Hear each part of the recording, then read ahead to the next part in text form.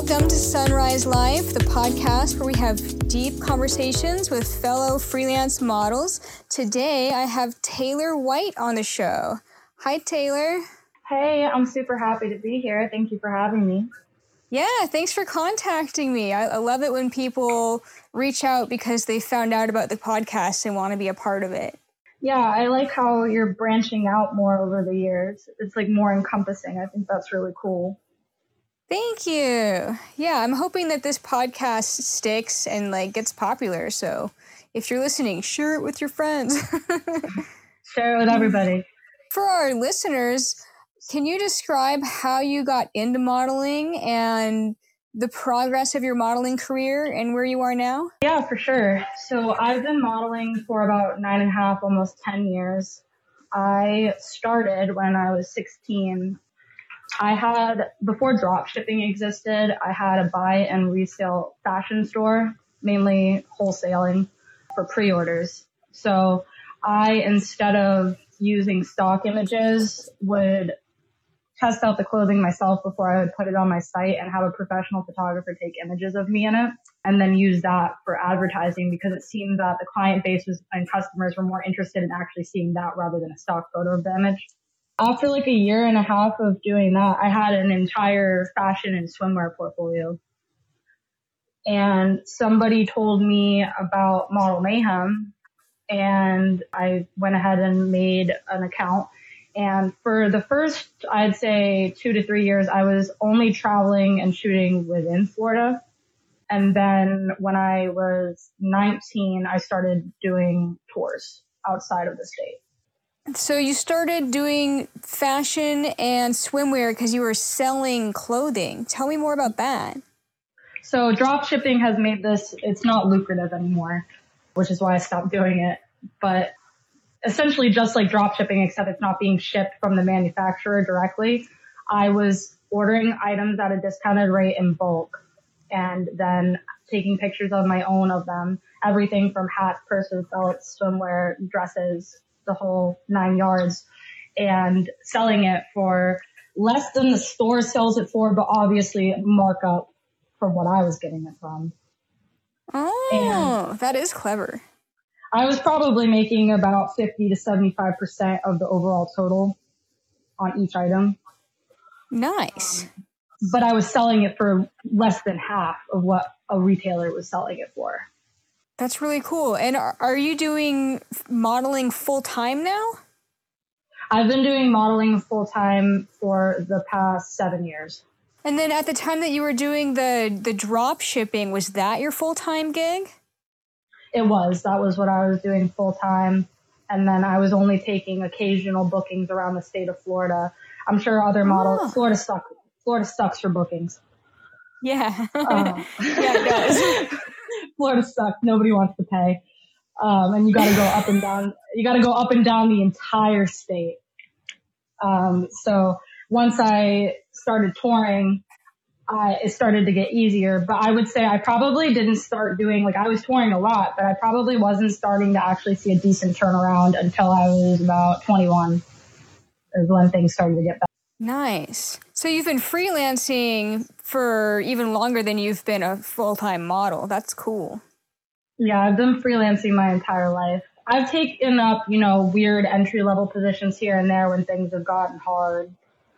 But other than that, I've been modeling and doing wholesale drop shipping my entire life. And do you mind if I ask how old you are now? I'm 25. Cool. Oh, that's so awesome. Oh man. I mean, I didn't get sober until I was 24, but leading up until then, I was just kind of screwing around massively. So when I hear of people who are around that age who have been kicking ass since their teens, I'm really inspired.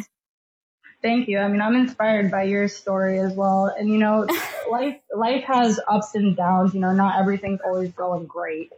Life isn't an Instagram reel. Totally. But if you just keep trying, it's like a computer when you think about it. You can put in 1,000 no's, but if you put in 2,000 yeses, the yes is going to win over the no. And if you don't ask, you never get an answer. The worst thing somebody can say to you is no. Yeah, I like that. I totally agree. So you started modeling when you were 16, and that was for your drop shipping business? Yep. That's cool.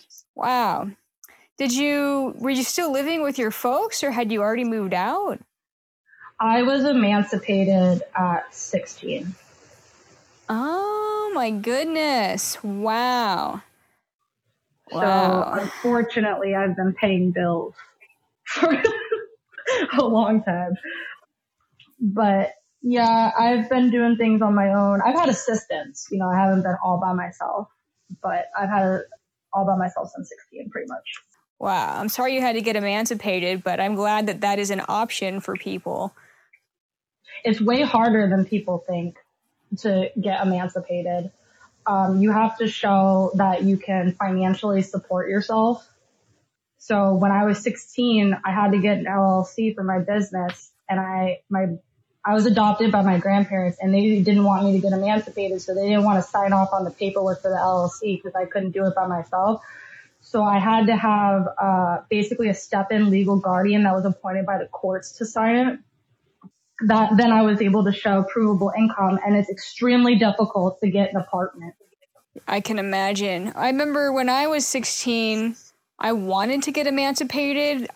I wasn't like being abused by my parents, but they were divorced and like always having kind of power struggles with each other over what to do with us kids. But I wasn't able to go through that paperwork process. So I didn't have like enough evidence to show the need to be emancipated, but I did get my first job when I was 16. But that's amazing that you were able to do that.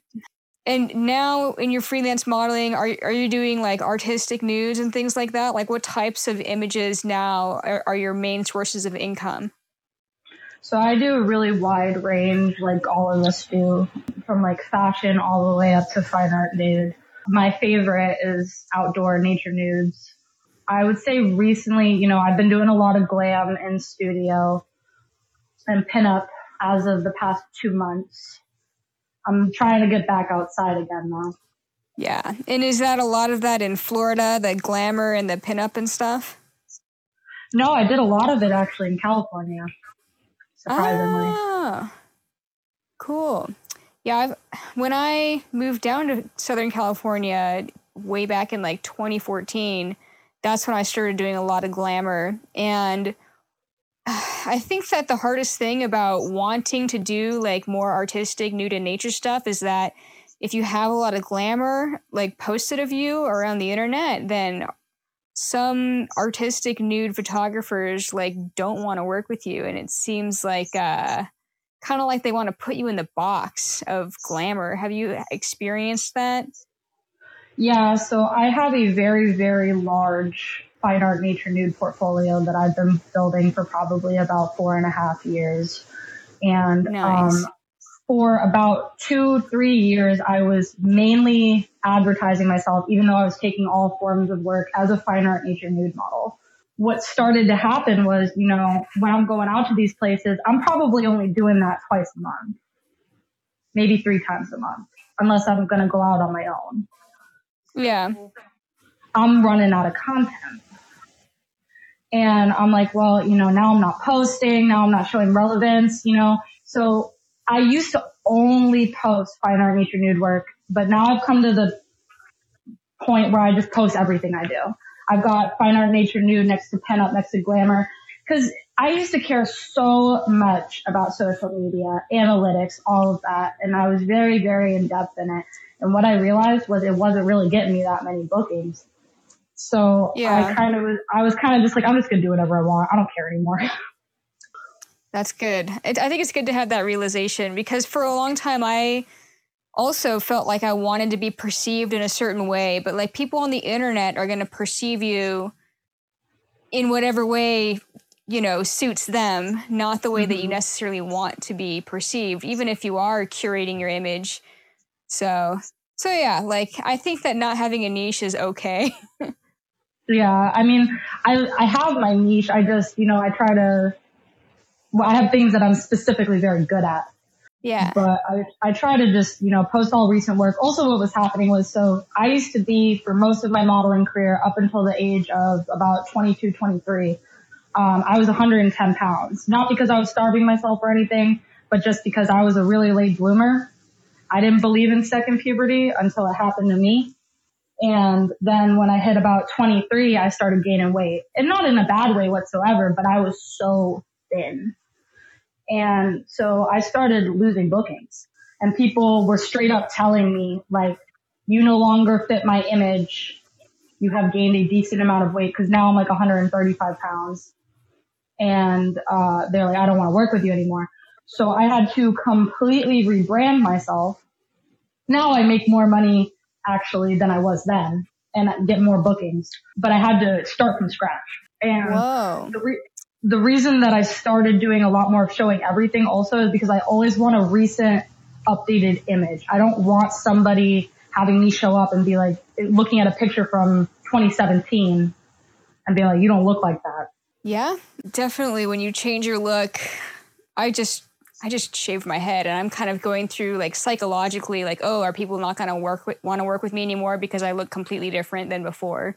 So yeah, the rebrand, if you can like reach the audience that likes and is drawn to the aesthetic that you are at your current, then that's the way to go. But you're right. Like, if you had already built a fan base up with your previous look, was it like, how did you go about doing that? What was your method of rebranding, if you don't mind me asking? So mine was, it was a little brutal, but I didn't want to waste any time about it. I posted a picture of what I looked like in 2019 next to a picture of what I looked like in 2022.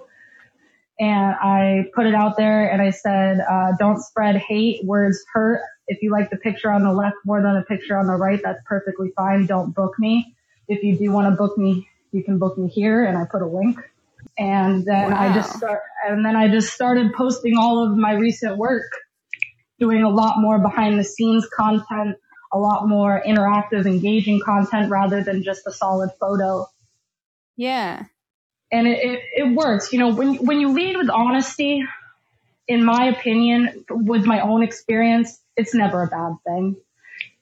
I don't like going back and forth over semantics. I don't want to have, anybody mad at me, but I also don't want to sit here and have like someone bashing on me because of my weight, because they thought I looked different. So I just was very cut and dry about it. This is what it is. If you don't like it, that's fine. If you do, here it is. That's awesome. I'm sure you had to block some assholes, but I mean, you don't let the door hit them on their way out, right? Actually, I really didn't have much negative feedback. Most of it was positive. Oh, great. That's awesome. Yeah, I was surprised. That's very good. Yeah, I guess if you embrace with honesty with your audience, like, all right, this is my look now, instead of trying to hide it or like only post severely photoshopped images, that would be the wrong way to go about it, is trying to like hide what you look like. When you're a nude model, one of the greatest things I think about like the nude modeling industry is that it's so fluid as far as like what you can do with your lines and shapes. Yeah, there's such a variety out there, and I think it's awesome, really, some of the things that I've seen, especially with the bodyscapes and outdoor nudes, because, just like with the shapes of nature, you can find something for every body type.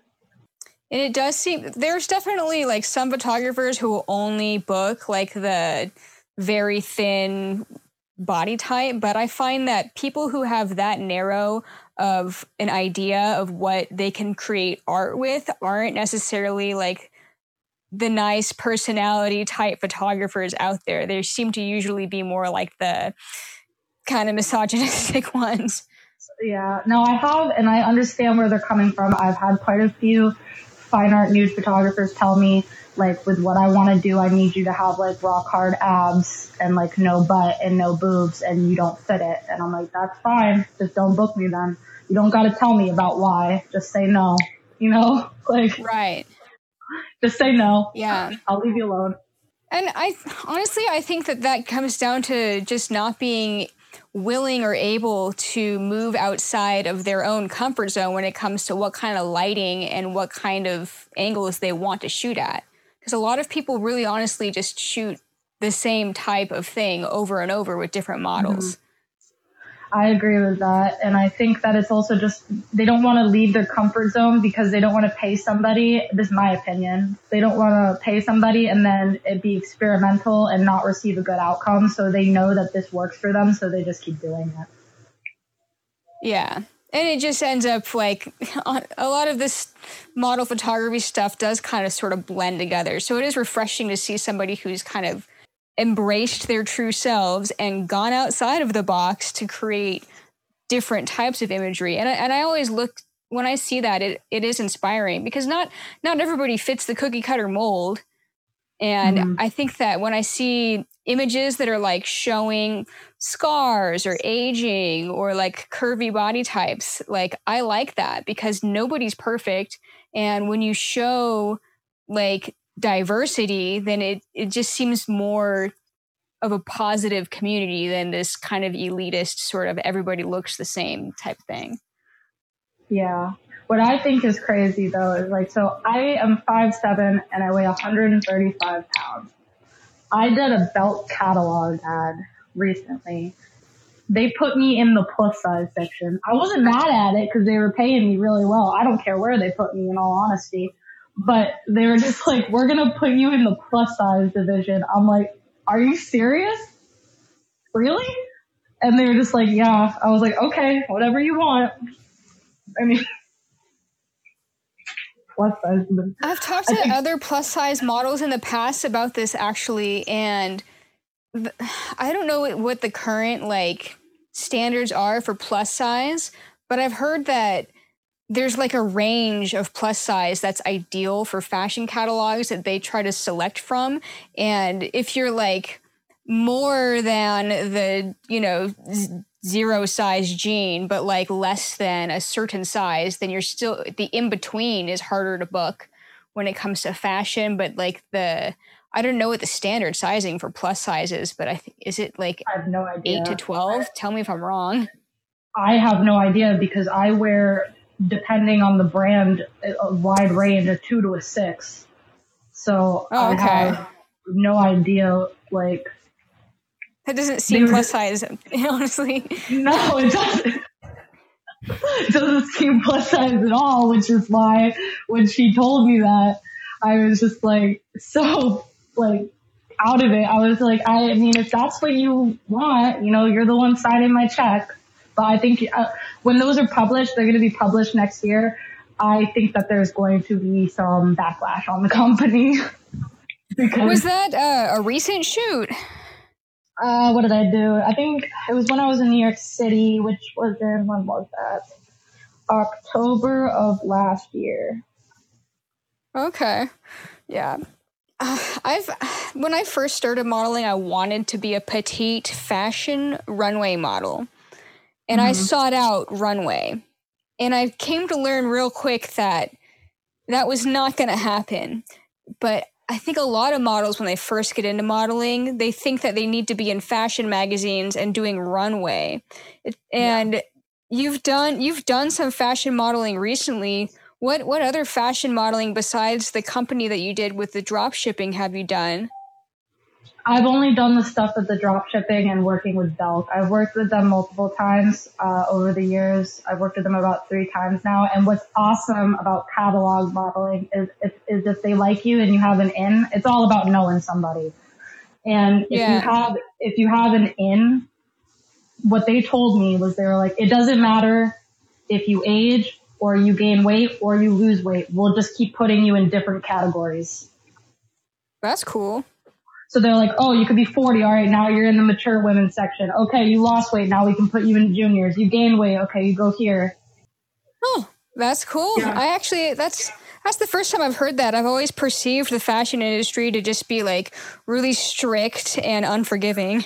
Well, this isn't fashion. It is fashion, but it's catalog work. It's different than me working with a designer. You know what I mean? Catalog work has a lot more leniency. Right. Gotcha. That makes sense. That does make sense. I did some like indie stuff, but I guess more of my stuff now is just like nude / artistic. And they don't care about nudity either. Oh, that's cool. That's good. It sounds like a good company, even though they are putting you in a plus size, and though you don't necessarily fit that like definition, I suppose. I am going to be curious, and we have to stay in touch, and you let me know when that comes out. I'll send you pictures of it. It'll be they're going to send me an actual physical copy of the catalog. You know, like back to school stuff, or even like summer, fall, whatever, when they make the catalog. Yeah. We did it for 2024. They usually shoot about a year in advance. But yeah, I mean, they're good people to work for, honestly. They're nice. They're on time. I didn't have any hostility while on set. They fed me. That's awesome. Yep, they bought me Chipotle. Oh, nice.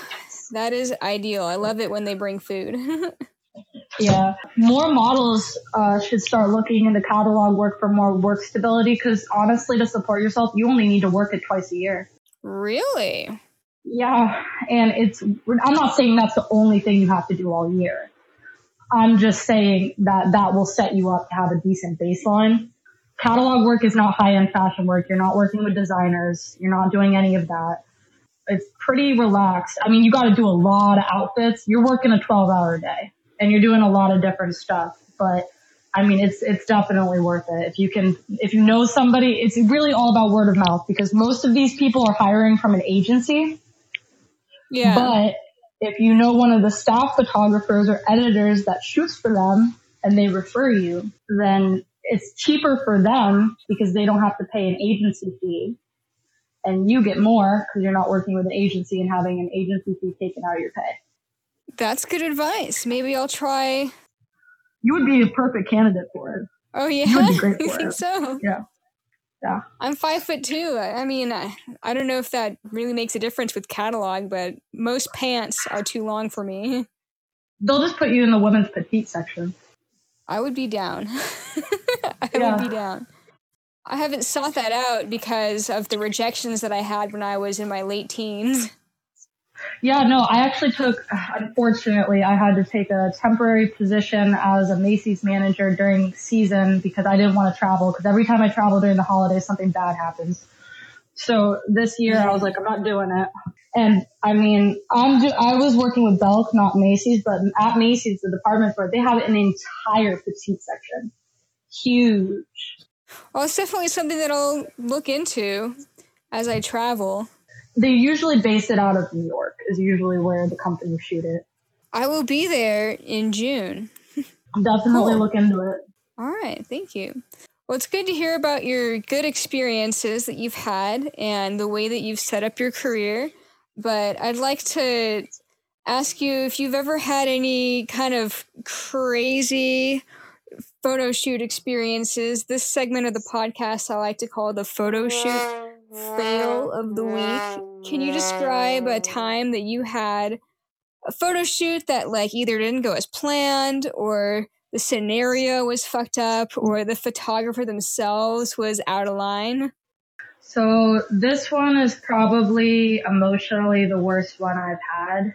Thank God that because of the way I present myself, I have not had a lot of sexualized encounters with people.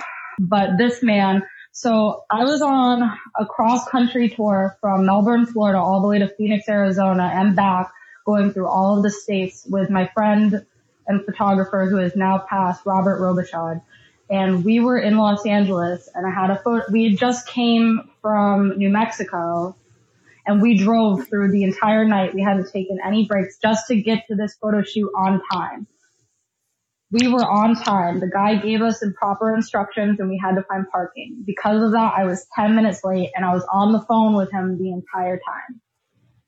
When I walked up, I had my bag and everything. When I walked up to the building while Bob was parking the car, I had forgotten my mask in the car. So I go, I'm sorry about that. If there's a mask policy, I'm just going to run back and get it real quick. I don't have one on me. It's in the car. He slams the door in my face. It's a glass door. He slams the door in my face, tells me he's not paying me and he doesn't want to shoot anymore and for me to go fuck myself. He is sitting there with the door closed. I've got my bag. I started crying. I started crying because I was just like, I just came all the way from New Mexico, dude. This was a 4-hour or 3-hour dance studio shoot in LA. He had booked a studio for. So he paid money. And I'm just standing here like, what did I do? Like, I don't understand what the problem is. So I'm crying. He's just sitting there on the other side of the glass door just staring at me. I'm like throwing my hands up in the air like, what the fuck? I keep looking back at him. I'm just like, I guess I'm leaving then. I go back to the car. I'm crying in the car with Bob. I text him. He sends me half of the photo shoot money because I worded it in a professional manner, putting it on him because it is his fault. So he sent me half of the photo shoot money. And essentially, I can't remember what he said word for word, but he said something along the lines of like, it just seems like you're having a really stressful, hard day and this isn't going to work. I'm sorry I overreacted. I can't do this right now. Well, I'm sure your day was going fine until he slammed the door on you and told you to fuck yourself. Jesus. I have no idea what I did. I was a little frazzled because we were trying to find parking and we had been driving a really long way, but I wasn't being disrespectful or like unprofessional in any way. Oh my God. And I was just like, what the hell, dude? I was like, I just drove like over 1,000 miles to get here. I would be very upset too. That's so mean. I was super mean. What an asshole. I can't believe that. So he should have sent you 100% of your payment, first of all. He should have, but he wouldn't. I hope that he felt bad about being so mean. I wonder if his guilt was anything that encouraged him to send you at least 50% of the payment. I'm pretty sure that's why he sent half of the money, was because he felt bad. But what I think was happening, so I've been in a lot of abusive situations throughout my life. He can't handle stress is basically the only thing I can gather from that. It was a stressful situation. It would not have been difficult to resolve. I was in the process of resolving it. He couldn't handle it. He freaked the fuck out and made it worse. Yeah. Because I guess he doesn't know how to manage his emotions as a full-grown, middle-aged man, but okay. Yeah. He made my life hell. If Bob wasn't there, I would have been fucked. Damn. It sounds like, I've kind of psychoanalyzed some situations like this where I'm trying to figure out why people acted the way that they did. And what I've learned is that some people react to stressing or triggering like scenarios either with a fight, flight, freeze, or fawn. And it sounds like his way of reacting is the fight response, where there's like aggression towards the person who is, triggering the stress. So slamming the door in your face and telling you to go fuck yourself might have been his fight response. And I guess that's the only way that I can analyze why he would do something like that. Yeah, I mean, I agree with you. There's nothing else I could understand. Obviously, this person has not been put through many stressful situations in their life, because that is not the response you do. And then, so this is unrelated. This is a tour thing, but this is unrelated to a photographer. This actually just happened to me in Chicago. Oh, tell me. My flight, they kept on St. Patrick's Day. I flew out to Chicago, and the airport is crazy because it's St. Patrick's Day and everybody is drunk, getting drunk in the terminal. They kept switching my gates. They delayed my flight, and then they switched my gates like 4 or 5 times, and I missed my flight because they kept switching gates. And I'm getting it through email. And they're like, nope, it's this gate. Nope, it's this gate. So I go up to the counter, and of course I'm flying Spirit. I go up to the counter, and they're like, okay, I can't get you on a flight till tomorrow for free. I'm like, no, that's not going to work. And they're like, well, why didn't you hear me calling in the terminal? It's your fault. I'm like, no, you gave me like 4 different gate numbers. She's like, well, then you're just going to have to book with another airline. So I drop another $300 for a last minute flight on United to get to Chicago. I was supposed to be there at 3 p.m. I get there at 11 p.m. I take an Uber to my Airbnb, which I'm supposed to be shooting out of. I get there. I asked the Uber to watch me while I go up to the lockbox. There's no fucking key in the lockbox. The lady owns like the lady owns like 15 Airbnb properties, so everything is being managed by other people. She only responds to calls and messages, and she doesn't live anywhere close. I'm calling her. I ask her. I had to go to a nearby dive bar to charge my phone because it's dying. Oh my God. I have all my luggage with me. It is cold as shit outside for 10 degrees. I'm freezing. I have all my luggage with me. It's St. Patrick's Day. I have all my luggage with me. I sit it down in the dive bar. I'm like, I need a drink now. The bar owner comes over to me. This is like a local bar. Everybody here comes here all the time. He comes over to me. He shows me his ID. He's like, you are in distress, correct? I'm like, yes. Shows me his ID. He's like, this is my wife. That is my son. I will help you. Here is a beer. Then I'm going to put you in my car. We're going to go to the Airbnb together so you don't get locked out outside in the cold. I'm like, okay.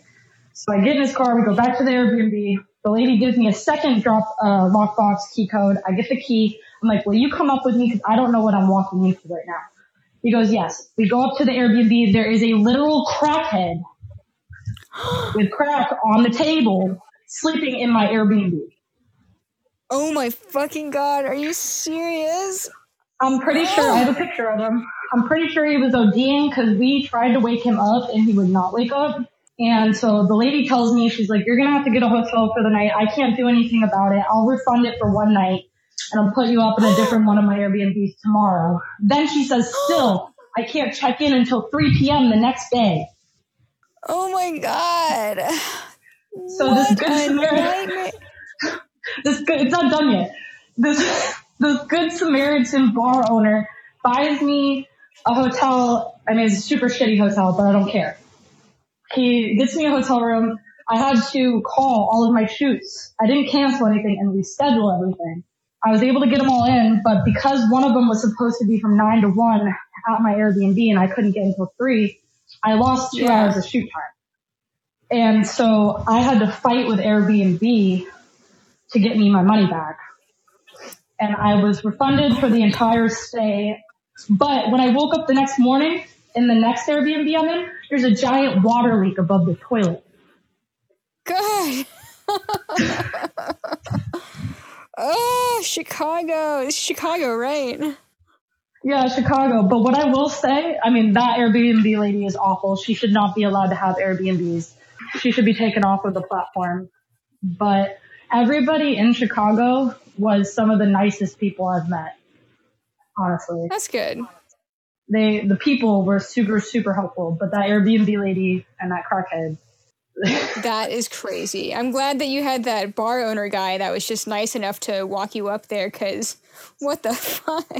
I know. And he's sitting there yelling at him. I'm yelling at him. I'm like, is he dead? And then we're like checking his pulse. I'm like, he's not dead. Oh my God. That's insane. I wonder how he got in there. He was a previous guest, so this is actually a scam, and I understand why they're doing it in Chicago, because I wouldn't want to be homeless there. It's cold as shit. They get an Airbnb for one night, and then they don't leave. But so what he did was he did get kicked out. She didn't change the lockbox code. So because I didn't check in at 3 and I got checked in at 11, he went back after the cleaning crew had came through, got the lockbox key, and went back up. Oh, damn. It's happening across the entire country. Oh my God.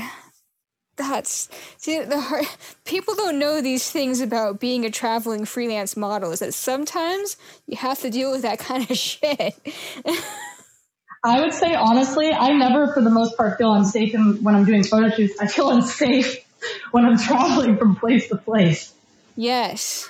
I've had definitely some sketchy Greyhound and Amtrak ride experiences and sketchy Uber rides where I'm like, dang. And then you hear stories about people getting like, you know, kidnapped and drugged and stuff while they're like on tour or whatever. And so you're always kind of on your toes. And yeah, you're right. A lot of the time, like people who are on the outside looking in think that it's the photographers who are the highest risk situation to be around. But often if you're traveling, it is the act of traveling that is the most dangerous. Yeah, when I was just in LA, I went from Oakland to Los Angeles. This was nobody's fault, but I almost died on a Greyhound because there was a severe weather warning. It was when LA had snow and it was flooding. And two of the highways were closed and there was snow falling down one of the mountains. It wasn't the 505. I forget what highway it was, but it was not made for a Greyhound bus. And I remember all of our phones were going off, like imminent danger, flood warning, do not travel, stay inside. And then this lady gets on the radio to the Greyhound driver and is like, incoming snow, go faster. And we can see snow starting to come down the mountain. And I'm like, oh my God, we're going to die. We're going to die. We're all going to die. This dude is like, everybody on the ground now. He went 100 or more in that Greyhound bus. What? He had to. The snow was coming. That's crazy. Oh my God. That was in LA, you said? It was on the way from Oakland to LA.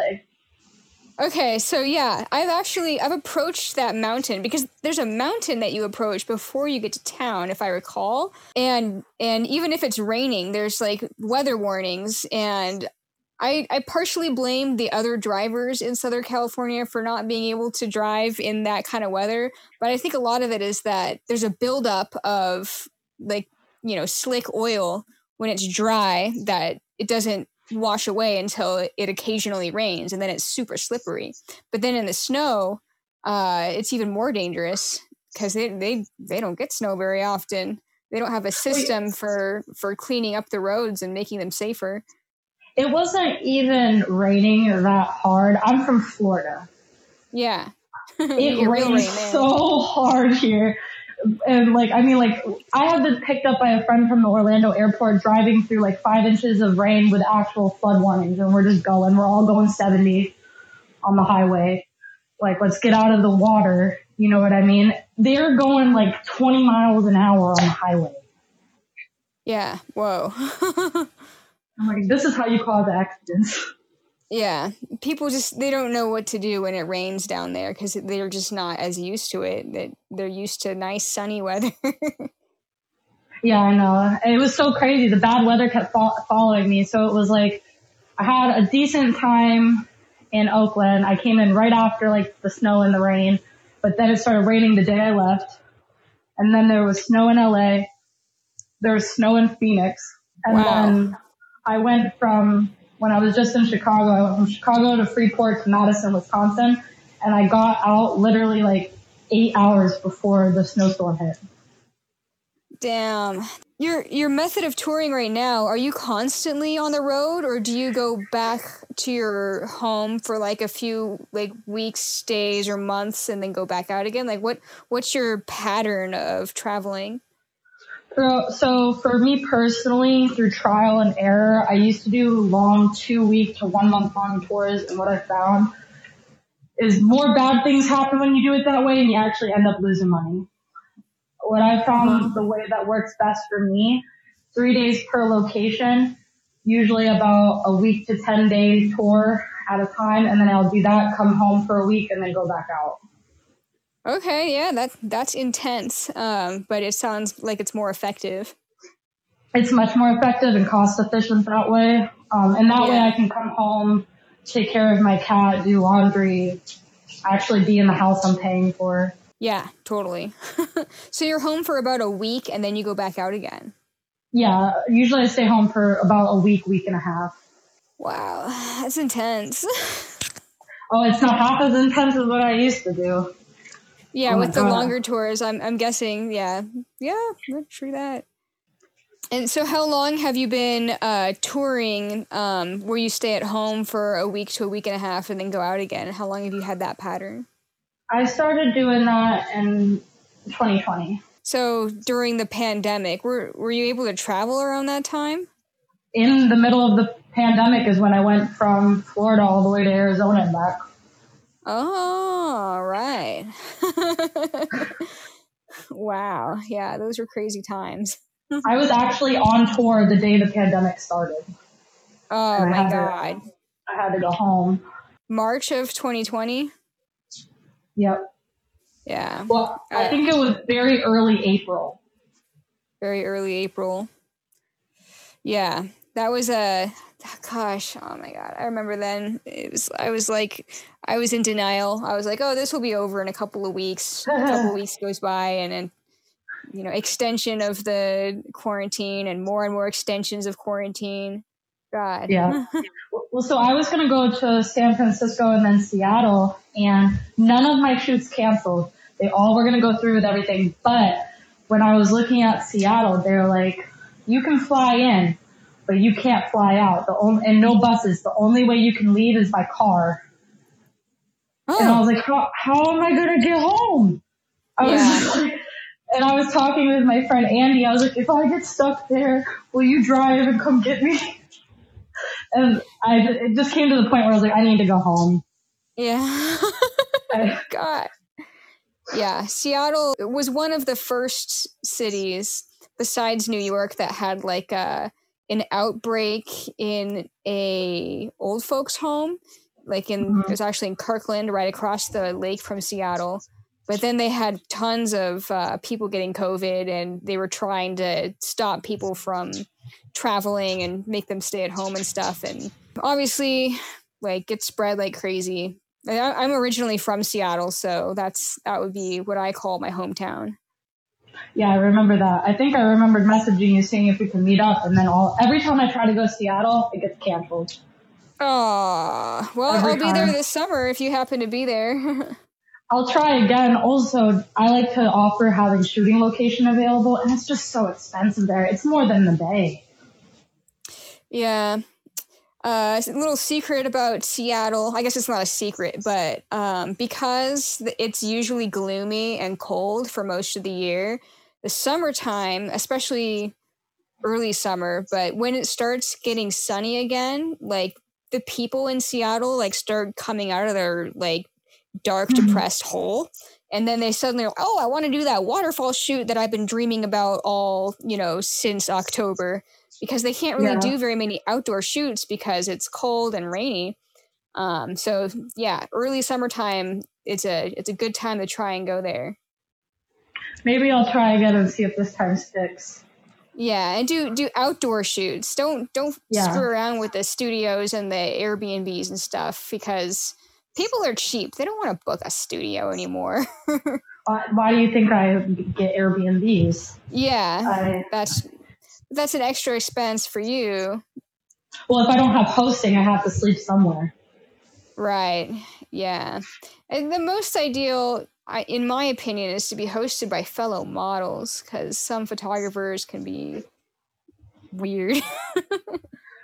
I have a decent host network. I don't have anybody in Seattle, but yeah, I have a decent host network. I find that I usually have to go somewhere at least 2 times to find hosting, which makes sense. They don't want to bring randos into their house, and I get that. Yeah, a lot of people in Seattle have either stopped hosting or moved away, though, so it's kind of hard in that city in particular. That I don't know really who hosts out there anymore, except for people who are blacklisted.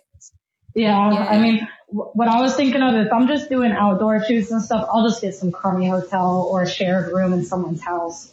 Just anything so that I have somewhere to put my head down at night. Word. Do you foresee yourself doing the touring modeling for like an extended period of years? Yeah, I'm probably going to go until I'm 30 and then I'm going to retire. Well, when you retire, like, why 30? Because it'll have been, almost 15 years at that point? Yeah. Of modeling, and I'm exhausted already. Yeah. I mean, so 30 I think is a good mark because I can cross over to something else, and I'm still young. I can still go do other stuff, but I can't keep touring full time after that. It's going to be too much. That's cool. And you've been freelancing for so long that you already have like the experience, will, and desire to continue coming up with your own projects, or do you think that you want to get hired somewhere? Well, it's a mixed bag. I haven't so my dream goal is to build or even buy a house with a small amount of land on it somewhere, and then build an attachment or even a detached house, small house in the background that is a fully functioning studio that I can host models at and do workshops and also do daily breaks. Basically, I've got a plan to make it so it would be fully functioning and self-sufficient. I'm not even near that. Things are so expensive now, I got to figure out where I would do that. I've basically got all of the photography equipment I need. I just need the land. That's really cool. I believe that you can do that. You'll find a place. I think that's awesome. Thank you. Either that or I'm going to go and try and do some type of IT development. And here's another question that I have for you that I ask everybody on the podcast. I like to call it the rising phoenix era of your life. Can you describe a part of your life, whether it's related to your modeling or not, where you were faced with a challenge that you had to overcome? Yeah, so this actually wasn't that long ago. So I was previously in a relationship for 8 years, about 2 years ago, and it did not end well, and it was both of our faults. And we had a house together. We didn't own it, we were renting it. I had my 2 cats. While this was happening, one of my cats died. She was 13, and I essentially became homeless. He kicked me out, and I was homeless, and I had nowhere to go. I was screwed. I had no money. It was during the pandemic. I had no work. Couldn't get any work. Yeah. I had to move all of my belongings into a storage unit, and by the grace of God, Bob Robichaud over here helped me live out of an extended stay for about 2 weeks. Then I got a job. I had to go all the way to Georgia for the training. I got a job as a manager at the Del Taco that was opening up in Florida, and I had to go do full training up in Georgia. Had to get a room for rent for my cat while I was gone, and came back after 2 weeks, had to open up the Del Taco, teach all of the staff, train all of them. I was working, 12 to 14-hour days, 6 days a week. I was not getting paid enough. I had no other option. I got an apartment. It was a hood-ass apartment, but it was an apartment. Got an apartment, moved the cat in, had a job. I stayed at the Del Taco for probably about 3 months, and then I quit. And I started touring again. But getting myself out of that hole was hell. Fast food is hardcore. My first job was fast food. Man. Yeah. I wouldn't wish it. I was at a call center for 4 years, and I was like, I'm sorry, call center. I'm so sorry. Would you say the call center or the fast food was worse? Fast food, 100%. Oh, really? I've always thought that working at a call center would suck. Oh, it does suck. But I was the manager, so this is what I was cleaning the dishes, running the front counter, taking orders, doing drive-through, cooking the food, teaching my staff, and they would force me to stay until like 4 a.m, and then I would have to come back to open at 10. And I had to close. The worst thing, in my opinion, about fast food is that if you're the manager, that when you have a pissed off customer, they talk to the manager. If you're an employee just working the cash register, you're like, oh, are you pissed off? Okay, let me pass you off to my manager. And the other employees can just pass them off to you. So you had to deal with that. Well, I'm actually really good at dealing with difficult customers. And I always so if they would be mad at me, I would just be like, I strongly apologize for the inconvenience, man. I'll be more than happy to assist you with this today. I need you to calm down and see if we can fix the problem. And then usually, if you talk really fast with big words, people get confused and they just shut up. Wow. Oh my God. I do not miss that, but props for you for being able to pull through during the pandemic. Worst 3 months of my life. Never again. That is seriously hardcore. You've had to come out of some seriously hardcore life situations. Props to you. Thank you. I appreciate that. I've learned a lot about I didn't really hardly know anything about you except that we're on that group chat on Instagram, and I've seen your page and we've chatted a little bit here and there, but it's really interesting learning more about you. Thank you. Yeah, I've been following your journey for a long time, and you're a lot more forthright on the internet with stuff than I am. I kind of only push business on there. Yeah, I think it's because I'm jaded. You're jaded? I'm a bit jaded, and I make most of my income comes from my own efforts now. I don't have to rely on photographers to hire me, so I can like post shit and like make fun of like the creepy people because I'm not relying on a lot of people to hire me anymore. I was just saying that exact thing. Because I was talking with my friend Nikki about what I was going to say on here, and I was like, I'm not going to say that because she doesn't need the booking still, but I do. Oh yeah, totally. But no, probably like when I am like retiring, I'll do the same thing. Cool. At that point, it doesn't matter. Yeah. And have you ever considered starting like a Patreon or Fansly or OnlyFans or anything like that? I have an OnlyFans account, but it's not as successful as some of these other girls. They make a lot. Yeah, it's a lot more work than a lot of people might realize. It's a ton of work. But the easiest way I found is that I sit down for like 1 to 2 days and schedule. The people who are the most successful on there are on there every day, like interacting like on OnlyFans. If that little green light that shows that you're active and online is on more frequently, I think you're in my experience, like when I have been like sitting on my computer with that open, it seems that I'm doing more well on there. But even if I schedule content to come out every day, if I'm not like active and I'm not shown like online, people just leave my page. So it is hard. Yeah, I mean, props on you. I used to be like that, but my brain has just gotten to the point where I can't do it anymore. It comes to a point where I'm like, is the money worth it? Yeah. The traveling modeling is hard too, though. The running from city to city and, you know, if your Airbnb falls through, it can kind of throw a wrench in your whole tour. So like all that is also hard, but I guess you have to choose your hard. You have to choose what challenges you're willing to like undergo and like which one is more worth the income that you're going to be making, I guess. Yeah, it's all just personal preference, you know, like, and no shame on what anybody ever wants to do. You know what I mean? Totally. It's all just personal preference of what you want to do. I also have a really good support network. I've made friends with some photographers who have saved my life, literally. That's awesome. Bob Robichaud, Andy Wang, they are my best friends. John Jebbia, they have been there for me. And like, if I'm ever in a really bad position and I have no way out, I can call them and they'll help me. Bob Robichaud, I remember him. Did he recently pass? Yeah, unfortunately, he passed on July 2nd of last year. Yeah, he was really nice. I used to work with him when I went to town. I always remember him being really nice and reliable. Yeah, he is one of the good guys for sure. He fixed my teeth. Fix your teeth? Yeah, my teeth are rotting. Oh my gosh. He helped me get 6 crowns in the front. Wow, that's amazing. What a guy. Yeah, he's a really, really good guy. Rest in peace.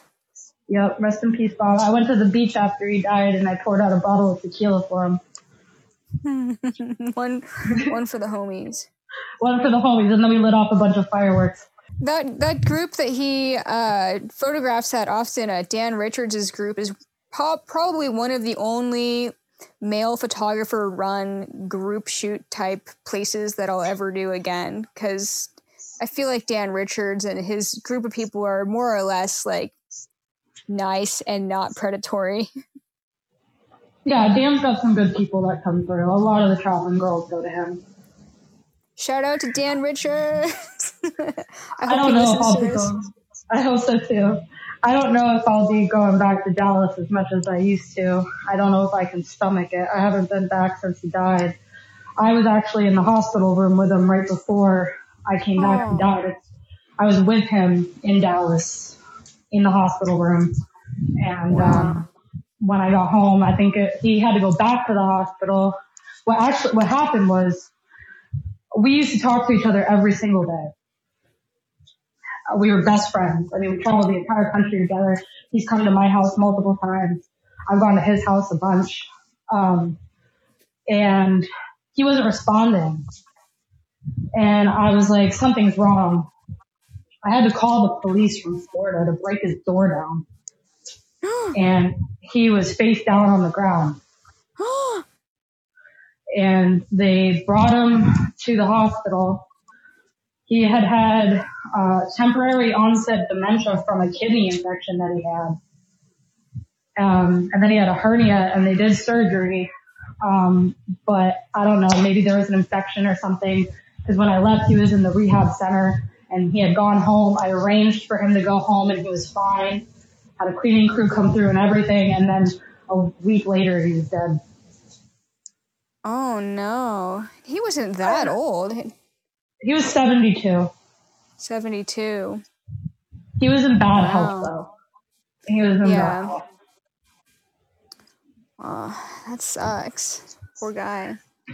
Yeah, but I mean, I don't think he was in too much pain. I think he went fairly peacefully, hopefully. Yeah. Wow. Some people make close bonds with the people that they work with, and it's not like weird or anything. There's definitely photographers that I've become close friends with that I'm like, you know, it's cool when you get to spend time, but you're traveling all the time. So I came from like a turbulent household. He was like my replacement grandpa. And we went to Vegas together. Oh my God, the looks we got. He's on his mobility scooter, and I'm sitting in the basket, and he's smoking a joint, and I have a 40. Nice. And we were going down the strip, and the looks we got. It was the best time of his life, I'm sure, though. We had a great time. Love Vegas for the people watching mostly. If I saw that, I'd get a kick out of it too. Yeah, Vegas is fun for vacation. For work, it's not too great. Yeah, it's real hit or miss in my experience. I've spent a deal of time there in the last few years, and it seems that the people who live there that pay are extremely rare and like always booked out. And then other than that, there's people who are coming to Vegas for like a convention that might want to hire a model for a couple of hours before or after the convention. So yeah, it's a bit tough. Yeah, I've never made more than $1,500 in Vegas, but usually what I do when I go there is I do it while I'm on tour going to somewhere else. I'll never just go there. Cool. Well, we're getting close to the length of time that my podcasts usually go. Is there anything else that you wanted to mention before the podcast ends? No, not exactly. If anybody ever has any questions or you guys are interested in working together, feel free to reach out. You can find me on Instagram at Miss_Taylor White and Facebook as well at Taylor White Model. My website is www.taylorwhitemodel.com, and I try to be prompt in response. Any questions you have, I'll be happy to answer. Awesome. I'll include all those links in the description of the podcast episode too, so that people can click on it. Awesome. Thank you. Well, thanks so much for having the podcast with me today, Taylor. It was really great getting to know you, and I hope to see you this summer. I hope so too. Thank you so much.